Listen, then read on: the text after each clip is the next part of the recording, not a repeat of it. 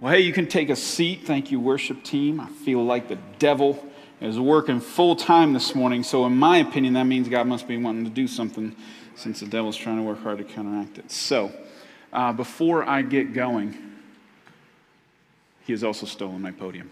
The devil is up to all kinds of tricks today. Before I get going, I wanted to make one last time. I'm going to make this announcement because next week is when it happens. So in the beginning of January, we prayed and we fasted as a church, and we asked God for a couple of very specific things. We wanted God to give us a home, was one of them.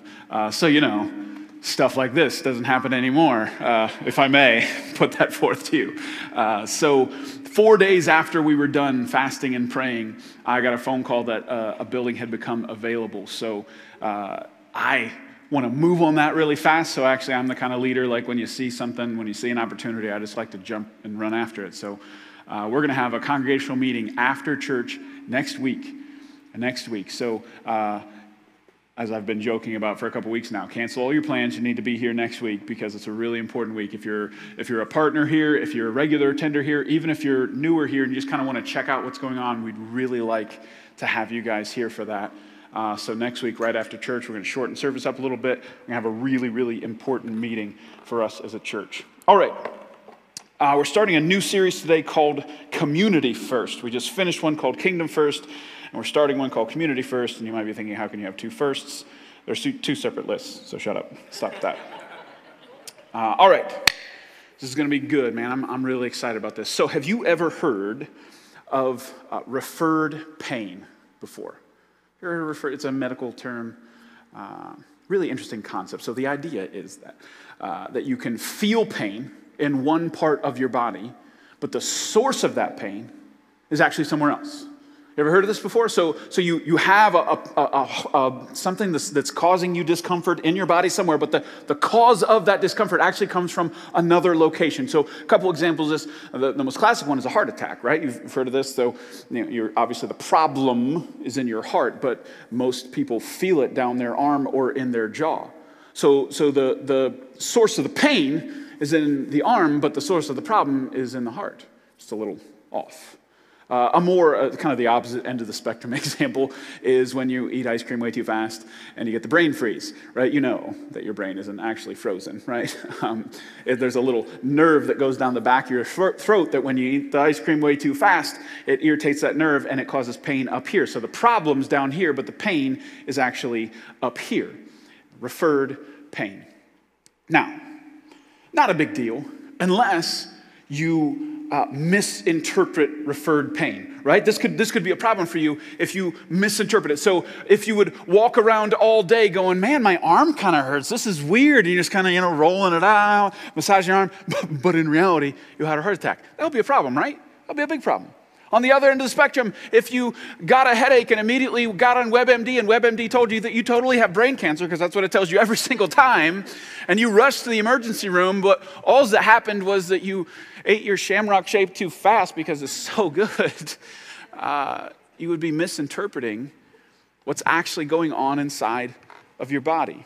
And it would be really bad for you to misinterpret the source of your pain as if it is the source of your problem. The same could be said in your life. It would be really bad for you to misinterpret the source of the pain that you have in your life and miss the source of the problem causing the pain. What if there's something like this in your life? What if there's something like referred pain in your life? What if there are instances where you feel pain in one area, but the source of the problem is actually somewhere else? The cause is actually somewhere else. So much like a heart attack, you're rubbing your arm, you're focused on the pain, but for some reason it never works. Never does any of the stuff you're doing to solve the pain actually create happiness and joy, because you're missing the source of the problem, because it's somewhere else. It's a scary thought, isn't it? Like, oh my gosh, I've been trying to solve this pain, but I'm missing the source of the problem. So let me give you some examples of pain we're all feeling right now. Did you know that 60% of Americans classified 2020 as the worst year of their life? Worst year. 60%. That's a crazy high number. 60% saying that last 12 months have been the worst. Depression didn't double, double-digit jump. Anxiety went up even higher. Analysis of nationwide sample of 500,000 drug tests showed an increase in every kind of drug by 10% or more. Every single one. Some drugs much more than that. Everything bad was up, right? Discontent, financial stress, suicide, all these things collectively, it was a painful past 18, 12 months that we've experienced here. What if a lot of the pain we're experiencing is a referred pain? What if it's not really about depression, anxiety, drug use? What if those are the places we're feeling the pain, but it's not the source of the problem? So, way back in the very beginning, in the book of Genesis, before depression, before anxiety, before drugs, before financial pain, before emotional pain, before the coronavirus, before any bad decisions were made at all, God said something really, really important that we need to know. It's in Genesis chapter 2, verse 18. It's the 49th verse of the Bible. Coming in at 49, really early on, the Lord God said, "It is not good for the man to be alone." So God declares this. And that's a crazy big statement he's making, especially because of when he's making it. So he says, hey, it's not good for humans to be alone. And he said this before sin entered the world. Eve hadn't eaten the fruit. Adam hadn't stood by and watched her do it. The serpent had not made his appearance yet. God looks down on his near perfect creation and says, we need to tweak this one thing. I'm not quite done yet. He's that artist. He backed up and kind of looked at his work and he said, ooh, this one spot right here. I got to fix this one spot. He shouldn't be alone. He should not live his life by himself. He needs to be in community with others. He needs to be connected to others like him. So what I want you to know is that you were designed for community. You were designed that way. It's built into your DNA. All the way down on like a spiritual level, you were built for community. It's a part of God's grand plan, not only for your life, but for all of us. And it goes way back all the way to the very beginning, So you're designed for community. So tell me why. Tell me why you think that 60% of Americans said the past 12 months has been the worst of their life. Tell me why. Tell me why depression and anxiety and drug use and everything bad is way up based off what God said in the very, very beginning. It's pretty easy, right? It's not the only problem, but it's definitely a huge part of the problem. Could it be that we really messed up using the term social distancing when we could have used maybe physical distancing, like having relationships was going to somehow be contagious or something like that, Just, I don't know, thought. I know it's easy to look back and fix things like that, but maybe the source of our problem is separation. One of the very first verses in the Bible clearly shows us that there's some referred pain going on in our lives right now. That maybe we're feeling the pain over here, but the source of the problem is separation. The source of the problem is isolation. It is not good for humans to be alone. We need community. We need connection. And what if what is true in our society right now, where we have all these problems going on kind of in the big picture, what if it's also true of you? What if you zoom in just on your life? What if some of the pain you experience in your life is referred pain? Those bad decisions that you make, like one a year you got? I don't know. The financial pain you experience, the relational pain you experience, the emotional pain you experience. What if the source of the problem is actually somewhere else? You spend all your time focusing on that specific area, but what if the source actually comes from somewhere else, or at least part of the source? I don't want to overstate my case here and have you roll your eyes at me, but what if part of the problem isn't over here? What if you have referred pain? You spend all your energy trying to solve the pain when the source of the problem might be somewhere else. You need connection. You need community. You cannot become the person God created you to become without connection to others. You can't do it. You can't become that person on your own. You cannot reach your potential in isolation. It can't happen.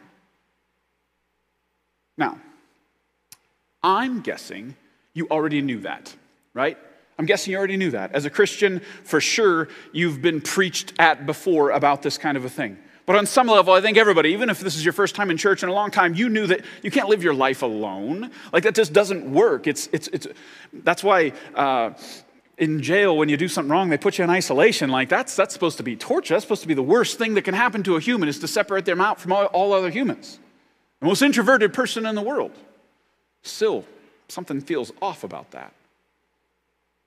So again, if you've been in church for very long, you've heard the sentence we always say, you can't do life alone, which is a weird way to say it. Can we just be real? Christians say stuff weird sometimes. Just do life. What are you going to do to it? I don't know. This is weird. Can't we just live life? I don't know. You can't live life. You know another thing we say that's weird? Can I just, hold on, just give me a second. Do you know another thing we say that's weird? That we're going to love on somebody. Can we just, let's be real. What do you think people who aren't Christians hear when you say that? You're going to do what to me? Why is it be on? Just hold still. I'm going to put this love right on top of you. I don't know. This is weird. Sorry. What were we talking about? You cannot live a fulfilled, purposeful life on your own. You can't. So I think you already knew that. You probably have some connection in your life, right? You got a few. You're probably sitting next to them. You have some connections. And I'm guessing you're probably kind of okay with the amount. If you're an introvert, it's a smaller number. If you're an extrovert, it's a bigger number. But you're probably okay with it. You're probably like, I'm not living my life alone. I've got some. So on that front, you'd say, okay, check. But I have a question for you. And it's related, I promise. Do you have a desired direction in your life? Like you're trying to go somewhere? Like in 1 year or 5 years or 10 years, you want to be doing some certain things. You want to be a certain person out there. If you're super organized, you probably have like a planner that has a whole bunch of stuff in it. And you've got it all mapped out. You like have a desired destination. You've got it all mapped out. But even if you're not like a super organized person, you at least have a desired direction, right? You know you want to go in a certain direction in your life, right?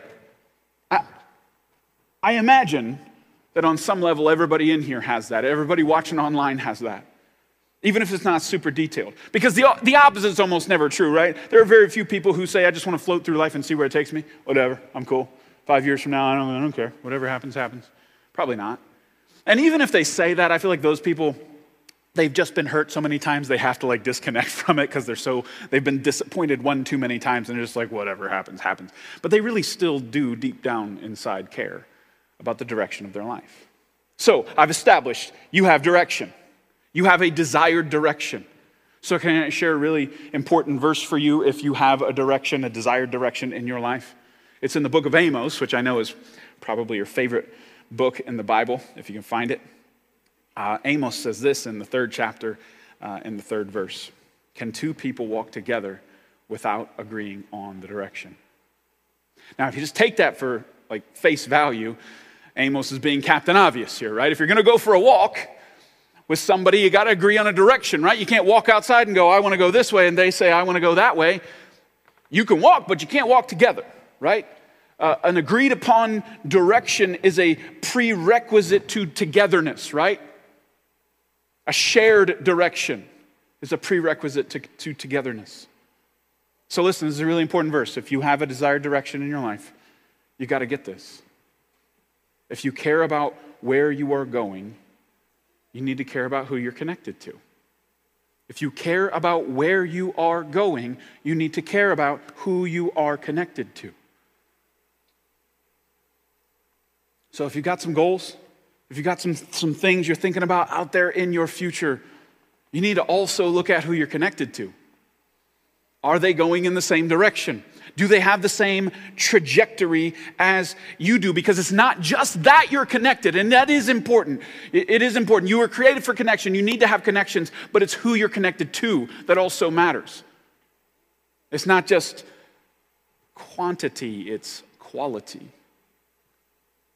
Look at Proverbs 13:20.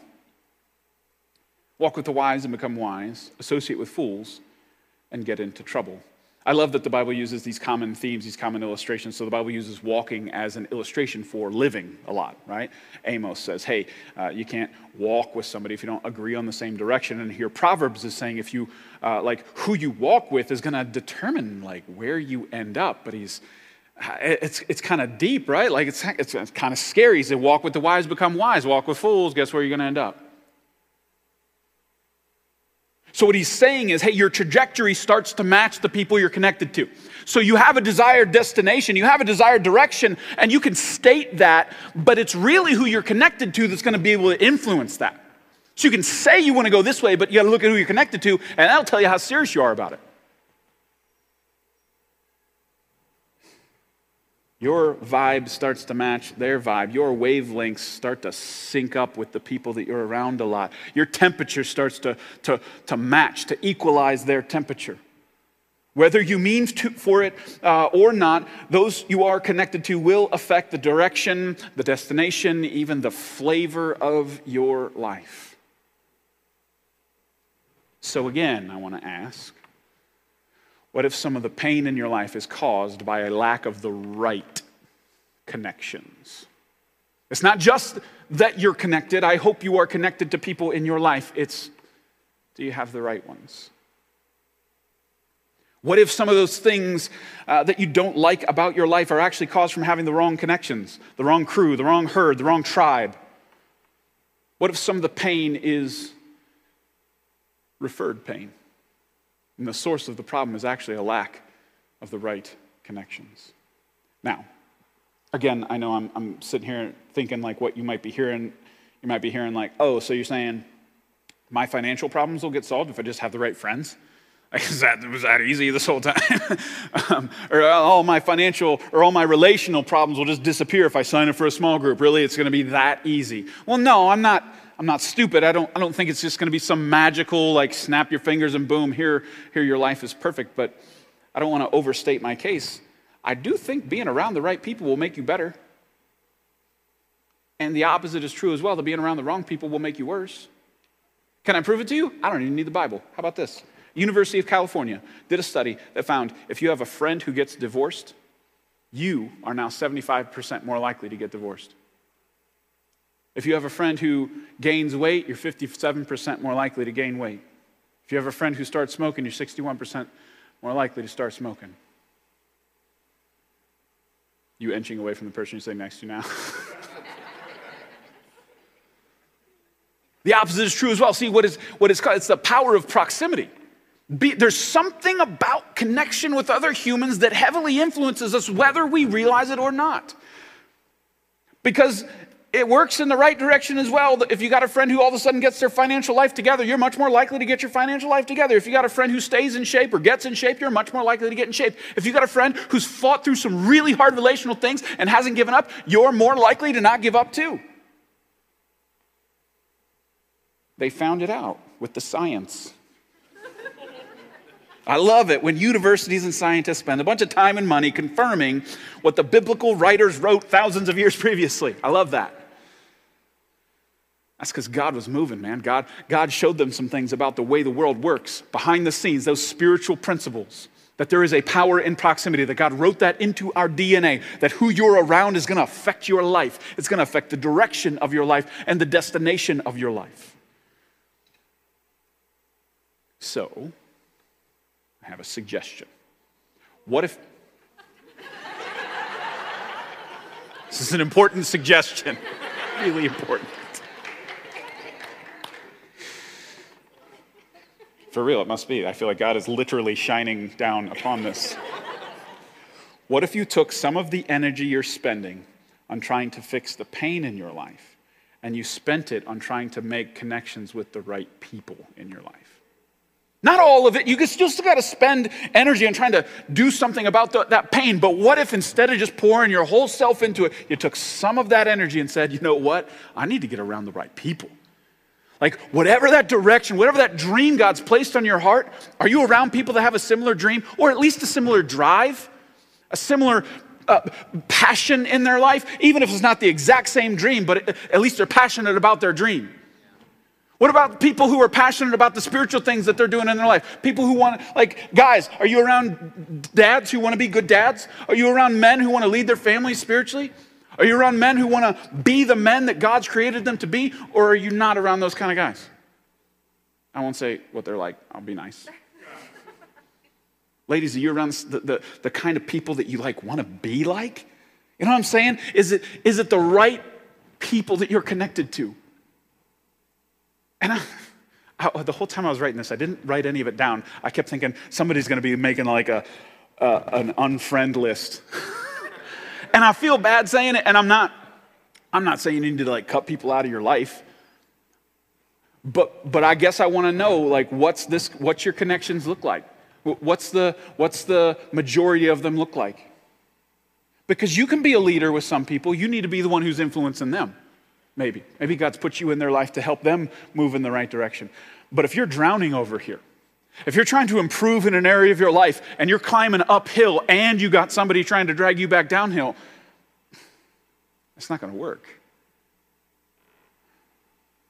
So what are your connections like? What if you decided to be intentional about being in the right kind of community, being in the right kind of tribe? I want to show you something that's really cool. The book of Acts. So backstory, Jesus comes to earth, lives a perfect life, dies on the cross in our place for our sins. 3 days later, conquers the grave, sin, Satan, death, demons, appears to his followers over the course of the next couple weeks, ascends to heaven, leaving his followers here on earth to carry out his mission. I just described in a few sentences. The most important thing to ever happen, right? Jesus, his impact on this earth and an impact in each of our lives. So he left this mission with his followers, right? To seek and save the lost. What Jesus did, we're supposed to do. Make more followers of Jesus. That's what Jesus did. He tried to make followers of Jesus. Now we're supposed to make followers of Jesus. So what happens is in the early chapters of Acts, it's really cool. So, you have, if you don't know, Matthew, Mark, Luke, and John all tell Jesus' story from different perspectives. Then you get to Acts, and it tells the story of like what happens right after. So Jesus ascends to heaven, and he leaves his followers here on earth. So the first couple of chapters are wild. It's the church kind of being born and all this stuff is happening. So his followers are kind of waiting around and the Holy Spirit drops. So God's Spirit drops on these new believers. Jesus promised that he was going to send the helper, which is Spirit, and it happens, man. The people who believe in Jesus just get this anointing from God on their life. And then Peter, you guys all know Peter, right? Even if you're not a church person, you know Peter. Peter's one of Jesus' followers. He stands up and he preaches this sermon, and it must have been really good because 3,000 people get saved. Instant mega church status, like right there in one sermon. That's pretty good. I've never preached one quite that good. That's impressive. And I got to be honest, I read it, I'm like, it's not even that good. It must have been God because God just moved through that thing. To be fair, just so you know, backstory, they didn't write the whole sermon down, so he may have been more persuasive than I'm giving him credit for. But God moves through it. And man, you got thousands of people getting saved. So here you are. You have, in the book of Acts, all of the believers in Jesus, all of them in one place. Every single one. Thousands of them. And here's what they do. So this is kind of cool, right? You get to see, like, and they're all at the starting block. Right? So you kind of get this is kind of a cool picture then. They're all right here at the beginning, taking off at the same time. Now, some of them maybe started in different spiritual maturity just based on what God had been doing in their life, but at least we know that they're all at the very beginning of believing in Jesus as their Savior. So to look at what they do here, maybe be informative for us. So I want to zoom in on Acts chapter 2, specifically verse 42. Here's what it says they did. All the believers devoted themselves to the apostles' teachings and to fellowship and to sharing in meals, including the Lord's Supper, and to prayer. 4 things, right? Just listed 4 things for us. They were devoted to the apostles' teachings. You can look at that a couple of ways, but I would say, in other words, they went to church. It was a big gathering, right? A big gathering of believers on a consistent basis. They were devoted to that. And then it says they had fellowship. So if you've been a Christian for a while, that's an old school word. That's what they used to say before they said do life together. It would say fellowship. For real, I'm not even kidding. I was like, the do life together was the answer to the word fellowship. Tell me, if you grew up in church, tell me how many things you saw, how many pieces of paper you saw that had the words food, fun, and fellowship on them. It's got alliteration, it's got the word fellowship, it's awesome.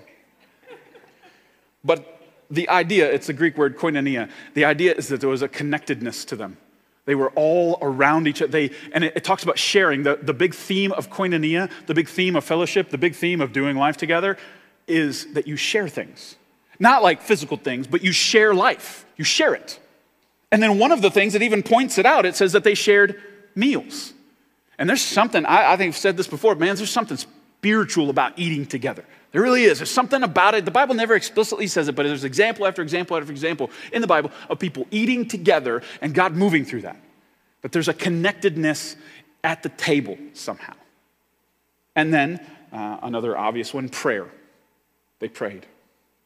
So look at the weight the early believers give each of these categories. If you were mixing together a recipe, it's one part Sunday morning church. It's one part getting after that teaching that the apostles are doing.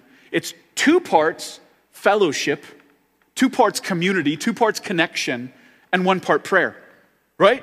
That was what they did. They said, all right, apostles teaching, connectedness, community, prayer. Boom, that's what they did. So it seems like to me that they weighted in importance the connectedness, the community that they were in. It's like they knew either instinctively or maybe God moved for them that if they just got saved because of this sermon that Peter preached and came on Sunday morning, that wasn't quite going to do it, that this group of people needed something more than that, that for them to actually start a new movement, that they were going to have to not just be connected to God, but be connected to each other. That God was going to move in that it wasn't just going to be an addition, it was going to be a multiplication through their connectedness to each other and to Him. They leveraged the power of proximity right in the beginning of this spiritual journey. So that's important, right? Do you realize maybe the same thing they realized, that you cannot reach your potential on your own, specifically your spiritual potential?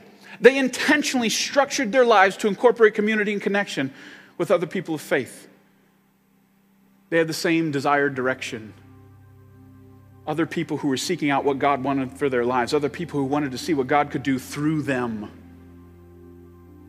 What would it look like over the next couple of months for you to pursue the power of proximity in your life? To further go in that desired direction? What would it look like? What decisions would you have to make this week to say, you know what, I want to pour a little energy into making the right connections in my life? What would it look like? Can I show you what it looked like for them? These are a crazy couple of verses. I'm just going to read them all. And I'll be honest, they're a little intimidating. And some of you will be like, there's preachers that I don't like. But just watch what God does through this. Verse 43. A deep sense of awe came over all of them. And the apostles performed many miraculous signs and wonders. And all the believers met together in one place and shared everything they had. Thousands of people all gathered in one place. And God's moving in miraculous ways in this group. And then verse 45, they sold all their property and possessions and shared the money with those in need. They worshiped together at the temple each day, met in homes for the Lord's Supper, and shared their meals with great joy and generosity. So all of a sudden, there's this radical generosity starts popping up among the group. And then verse 47, which I think is one of the craziest ones, all the while praising God and enjoying the goodwill of all the people. And each day the Lord added to their fellowship those who were being saved. Doesn't that sound crazy? And let me just point out the obvious, and it just jumps off the page for some of you. Like, wait a minute, isn't that communism? Shut up. That's not what this is about. The way I see it, what just happened, a deep sense of awe came over everybody. So the Holy Spirit falls, Peter preaches, and they just get this heaviness that God's doing something among them. And their instinct is to gather, to come close, because it's like wherever it's falling from, they all want to huddle underneath it and make sure that they're there where God's moving. So this deep sense of awe, and then God breaks out and does some miraculous things in that. It says that there's signs, there's wonders. God's moving in ways that only God can move. They can't explain it any other way, but God's doing some stuff. And then this generosity breaks out where they're just like, hey, it's not about me anymore. It's not about my comfort and what I want. I want what's best for this movement of God. So there is radical generosity. It's by choice. It's not being forced upon them, but it's by choice. It's just saying, hey, we want to be givers. And then the most amazing thing happens. That every single day, somebody is coming to faith. Every day. Guys, there are churches that don't see people get saved for years. And this one had somebody for 365 days. 1, 2, 3, just go, go, go. Every day, God is adding to that number. I don't know about you, and I know I'm a pastor, so I'm biased, but I want to be a part of something like that. I want to see God move in that kind of way where a group of people come together, where they're connected to God, they got the sense that God's doing something, and they say, you know what, we want to be connected because we don't want to miss this. And then that passion just boils over, and you just start to see God move in ways, whether it's in the miraculous or in people's lives or both mixed together. And we just want to see it happen over and over and over again. And I want to be a part of that. I know this is the early church, and I know it's special. Who says God wouldn't? Who says he's not up in heaven right now just waiting for a church to like embrace that, you know? Who says he's not waiting for just a couple people to say, hey, I want that, Lord. I want that so much that I don't care about like anything else compared to that. Because it doesn't seem like God moves like this unless there's a connectedness in a group of people. What if the problem's been, I'm assuming because you're here that you want to see God move in your life? I think you do. What if the problem, and forgive me, what if there is a little bit of like this Americanness in us that we're so independent, that we're so, we just gotta be me and God. All right, Lord, work in my life. What if God's up in heaven going, hey, I work more in the collective than in just the individual? What if when you're asking God to move in your life, what if he's like, well, get together with some other believers and I'll move. Come on, guys. Like, we got to do this together. What if he more pours his spirit out on the collective unity of his people rather than just the individuals? Be mad at him. He didn't, sorry, American. But that's not, what if he works a little different? What if he wants to work through us, not just through you? And what if when we come together, that's something that makes it click? That's something where God now starts to move in your life a little bit more powerfully because it's us. You need to be connected. Not just to God, but to the people of God. Some of you are fighting battles alone that you were never intended to fight alone. That's why you're losing. I say to Jonathan all the time, like one of my jobs as a pastor is I spiritually got in front with my big shield and I'll take the stupid arrows from all the people who say the music is too loud and I don't even let them know about it. But that's how I view it. Say, hey, we're here together. It's like the Roman legion. You get those shields out and we're all together. As one person, they get stabbed all over the place. But when we're together, it's hard to beat. And some of you are out in the field alone with a shield and a sword and you go get the armor of God and you're still getting your butt whooped. Because you're not supposed to fight out there by yourself. You're supposed to fight alongside other people. That's why Christianity's not working for you. It wasn't designed to be done by itself. It's designed to be plugged in to others. And that's when it lights up. So yes, this is my shameless plug for Mosaic groups that are starting next month.